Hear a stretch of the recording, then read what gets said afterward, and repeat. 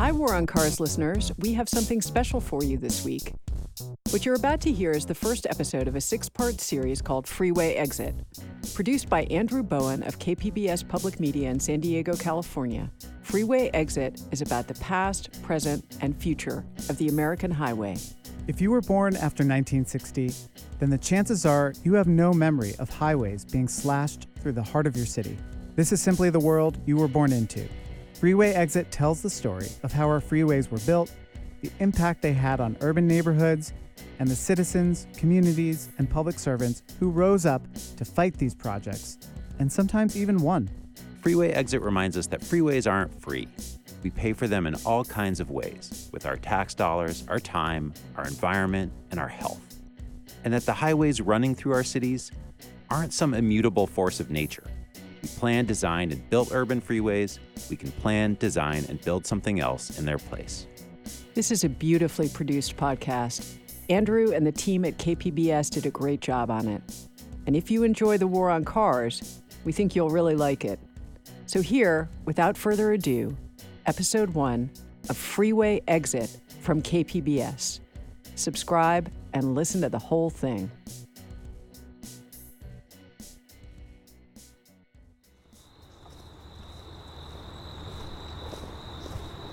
It's a few hours before sundown, and I'm walking through a network of hiking trails along the floor of one of San Diego's urban canyons. This canyon is part of Balboa Park, which is referred to as the city's crown jewel. 1,200 acres of open space, gardens, museums, the world-famous zoo, right in the center of the city. These trails are one of my favorite places in San Diego. The walls of the canyon make you feel totally immersed in nature. Sometimes you can see hummingbirds drinking from the wildflowers and darting around the tree canopy chasing after insects. Canyons are part of what makes San Diego special. They're little pockets of peace and quiet inside a metropolis of 1.4 million people. You know, the way the canyons kind of reach up into the neighborhoods, I've always enjoyed.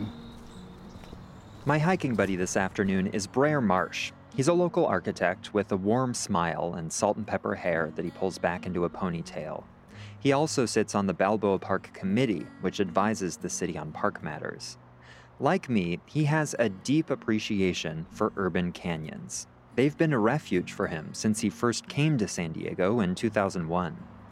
There's one near my first job over in Mission Hills where I could go and walk down it at lunch, and you wouldn't know that you were in the middle of a city. Even as we were walking down the trail, like, you would have no idea that there's a freeway about 500 feet away. Not just any freeway, the Cabrillo Freeway, aka State Route 163. These trails lead right up to it. And as you approach, the canyon's tranquility gradually devolves into this. The 163 is a freeway unlike any other in San Diego. For starters, it was the first freeway ever built here. And it's the only one in the city that was subject to a referendum. Up until the 40s, Cabrillo Canyon had just a 2-lane road. There was also a lily pond. The vote to allow a freeway through the canyon was held in March 1941. It passed with 89% support, one of the biggest landslides in city history. My feeling at that time was progress was a word that people took seriously. San Diego was a much smaller town, and the idea of it growing and becoming better financially, compete with its neighbors up the state, and become more of a player on the map is something that we still feel. We still talk about ourselves in terms of how we relate to San Francisco or Los Angeles. If you try and sell progress to people that want to be bigger or better, they're going to buy it. It's an easy sell, I guess is what I'm saying. The 163, then called Cabrillo Parkway, opened on February 28, 1948. There was a parade or a procession that drove down the freeway for the first time. And when this sort of inaugural procession cleared the off-ramps, the barriers would be taken down, and there were lines of cars, people in cars, waiting to go drive on the new freeway. And they were instantly caught in traffic. There was so much interest and so much excitement about traveling on this new high-speed roadway that it was just a traffic jam. Kind of ironic, right? A freeway whose main purpose was to relieve traffic saw gridlock the moment it opened. Anyway, Brer has an affection for this freeway. You can see its age in the design. The barriers separating the lanes from the landscaped median aren't concrete like with most freeways. They're wood posts, just a few feet high. Newer freeways have a larger right-of-way, bigger setbacks. They tend to have dividers between the road and houses, fences on the bridges to keep people from throwing things or jumping off them. The standards that this freeway was built with, well, there were no standards really, right? Something else that sets the 163 apart is its beauty, or more specifically, the beauty you witness while driving on it. In the spring, the walls of Cabrillo Canyon are blanketed in wildflowers. And then there's the view of Cabrillo Bridge, with its 7 Spanish-style arches towering 120 feet in the air. It was built in 1914 to connect Balboa Park's west and central mesas over the canyon. I had an old motorcycle, and I used to ride it down the 163 to downtown and then back up to Hillcrest when I was playing with carburetor settings. And I loved it. I mean, it's a really lovely road to ride on. It has that quality that only old roads have. It's the way they draw the arcs and the curves and the ups and the downs of the road surface that modern engineers intentionally avoid. And there's also that moment where you pass under the bridge and you can kind of hear the echo of the exhaust, and it's exhilarating. One day in 2014, Brer got a chance to experience the 163 on a completely different level. The part of the freeway that goes through Balboa Park was closed for a construction project. Brer was going for a run just before dawn. And for the first time ever, he saw the freeway with no cars on it. I just kind of went through an opening and went for a walk down to check out what was happening. And I would say it was like going back in time a little bit. The quiet and, the early morning light. And I don't know how to describe it, but there's something about being in a space where you're not allowed to be any longer because of the infrastructure that's been put there that it kind of gets you thinking about what you're missing out on. I don't want to say in that moment I thought, hey, this needs to change. That's not true. It was like the start of an idea, right? An idea that I didn't really think about more until I went to architecture school and started learning more about cities and the urban environment. So, tell me what this idea is. The short version of the idea is that the 163 should be closed.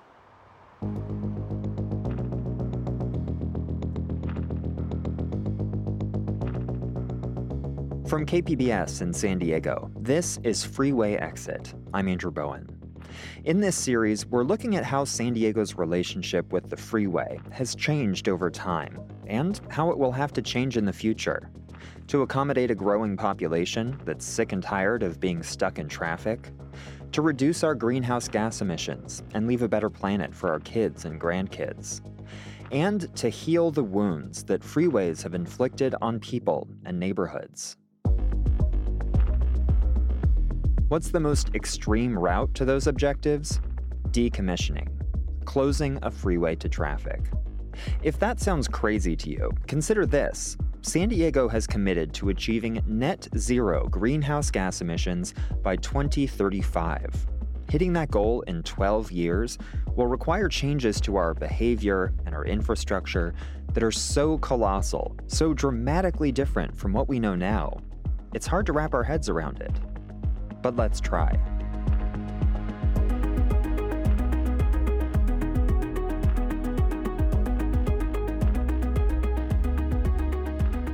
More after a short break. Stay with us.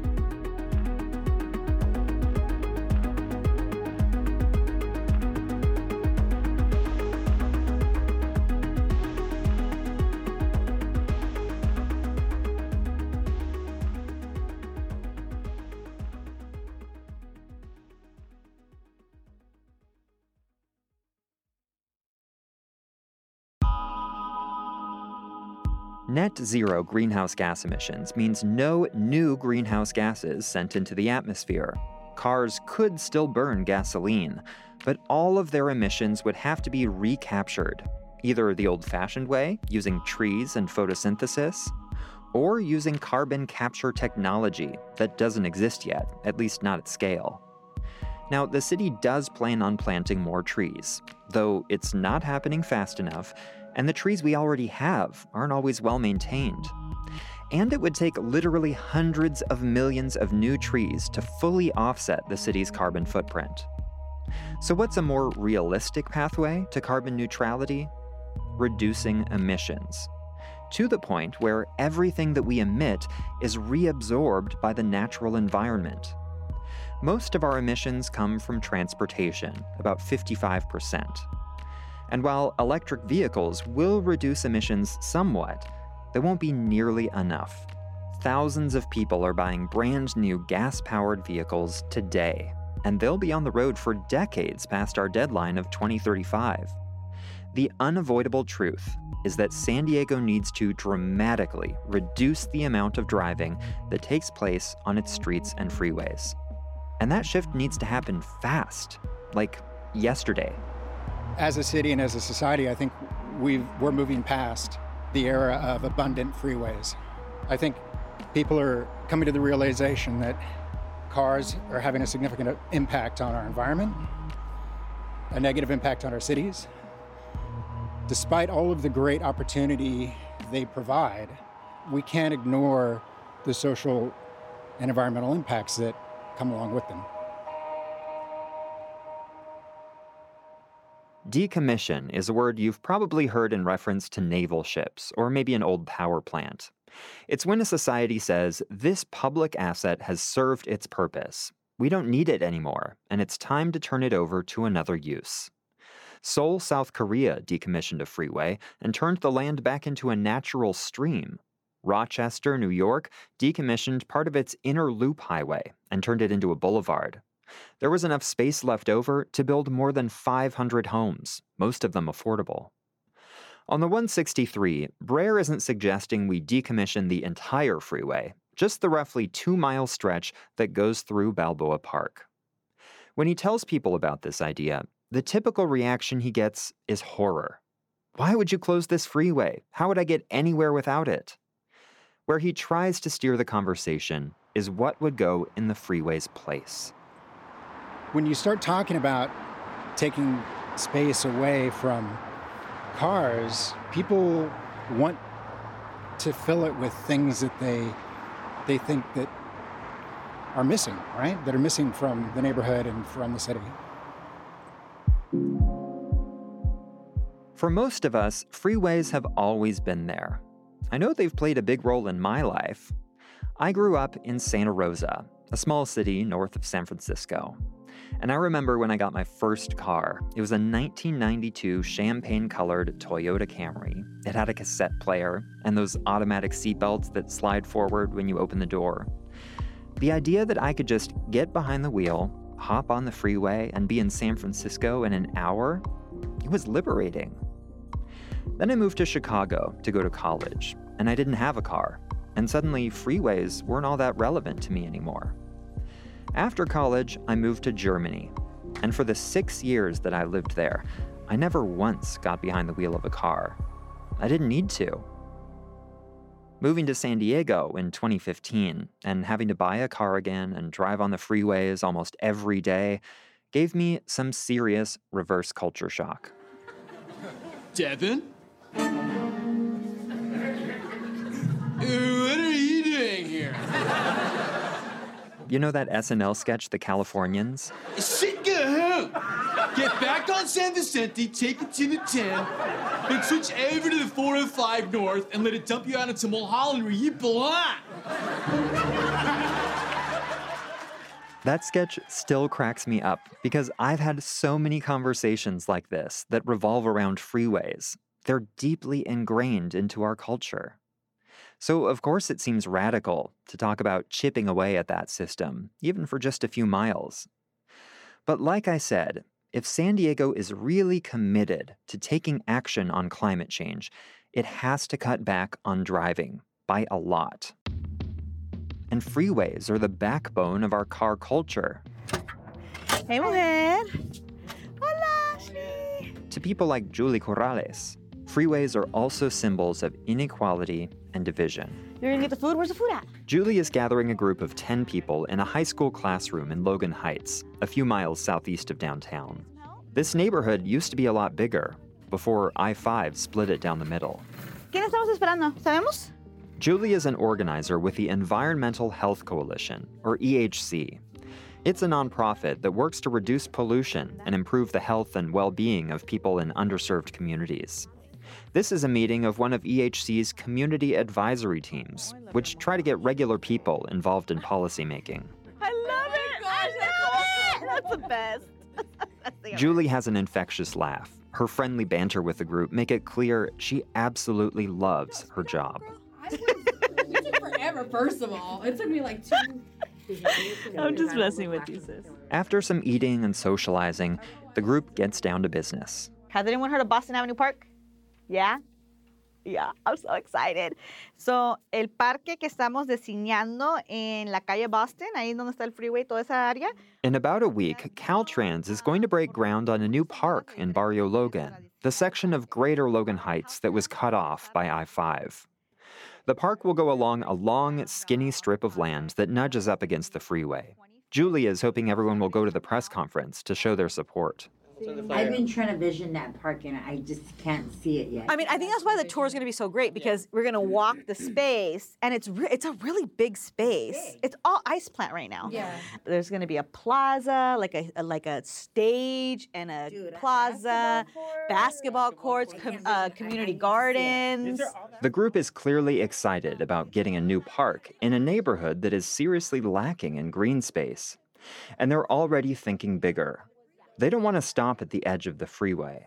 They want a park that stretches over the freeway and reconnects the two sides of Logan Heights that have been divided for more than 60 years. A freeway lid.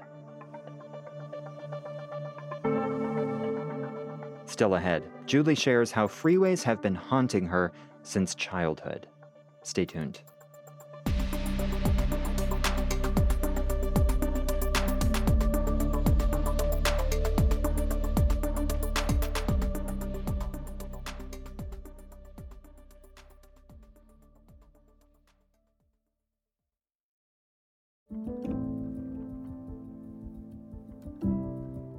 Julie has lived in Barrio Logan for 8 years, but she grew up in a nearby community that's had a very similar experience with freeways, City Heights.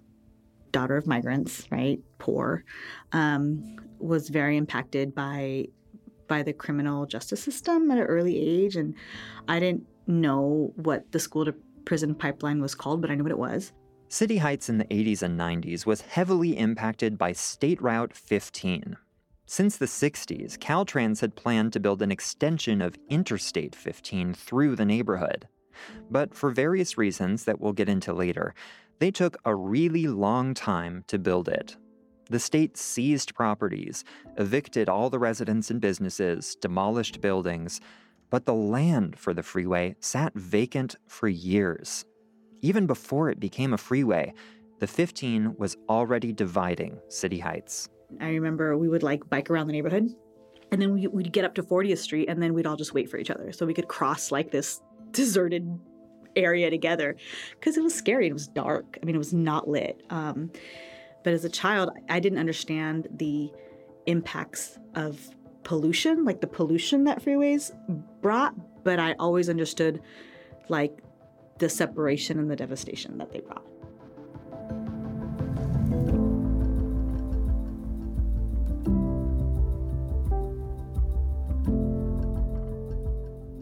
Julie's understanding of freeways and pollution came after she moved to Barrio Logan as an adult. I remember the first workshop that I went to when I learned about the health impacts of particulate matter and how they're finding it in the brains of Alzheimer patients, and they're connecting it to behavioral problems, and how our communities have like a life that's average 10 years shorter, right? In our asthma rate visits and all this stuff, like we're getting killed slowly. And I remember just crying at the workshop and saying, like, we're fighting all these fights. We're fighting for immigration rights. We're fighting for, against police brutality. We're fighting all these things, and we're just slowly being killed and not even knowing about it. And so I came to work for EHC and just been focusing on highlighting that fight ever since. There's a term for the kind of pattern Julie noticed in the ways that freeways impacted the communities she's lived in. Environmental racism. It's when people in positions of power choose to place unwanted land uses, landfills, heavy industry, freeways, in low-income communities of color, the communities that are least able to fight back. That's what happened with Barrio Logan. First, I-5 was built through the neighborhood in the early 60s. Then in the 70s, the city changed the zoning to allow all kinds of polluting businesses. Junkyards and chemical supply companies popped up right next to homes, creating some of the worst air quality in California. Julie says the city and state have barely started the work of trying to repair that harm. Someday, she would love to see I-5 decommissioned, but she knows it'll take a while. Boston Avenue Linear Park that we're planning is, and working with Caltrans in the city, it's essentially the beginning of that dream. When we talk about it in community, we say, oh, and then eventually it'll reach all the way across. And then eventually maybe there'll be some housing over the freeway. And eventually, right, like eventually is our dream.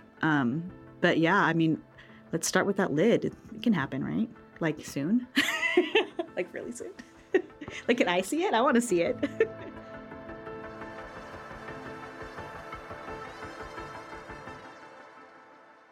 Right now, Julie's dreams for I-5 in Barrio Logan are a little bit closer to reality than Brer Marsh's dreams for the 163. The lid over I-5 is mentioned in the Barrio Logan Community Plan. SANDAG, the county's transportation planning agency, recently applied for a federal grant to study the project's feasibility. And Brer is happy about all that. I mean, I'd like to believe that both ideas have merit on their own and for different reasons. The idea of spending money to improve the environmental health of Barrio Logan is a top priority. And one of the things that makes the 163 different is the fact that it is redundant. There are large freeways to the east and to the west that serve the same purpose. It's a convenience. And from one point of view, that makes it an unimportant project. But from another, it makes it the ideal first step to take in the larger idea of, removing these huge impediments to our city's health and our city's happiness.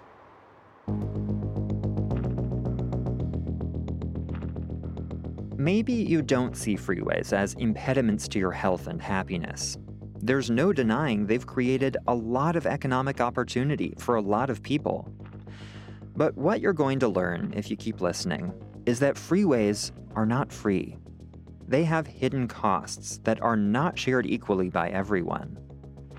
When the 5 and the 163 were built, freeways were progress, awesome feats of engineering that would usher in prosperity and help put San Diego on the map.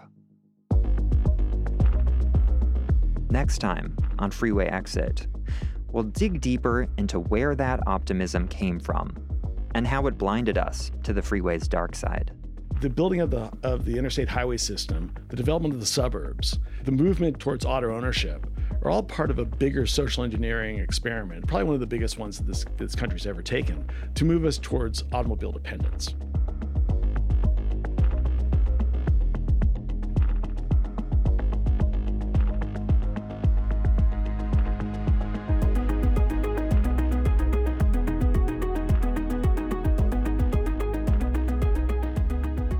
Freeway Exit is produced by me, Andrew Bowen, and edited by David Washburn with support from Claire Tregeser and Elizabeth Hames. Mix and sound design by Emily Jankowski. If you like this podcast and want to spread the word, tell your friends about it. You can also help more people find it by leaving us a rating and review. And you can support this work by making a donation at kpbs.org. Thanks for listening.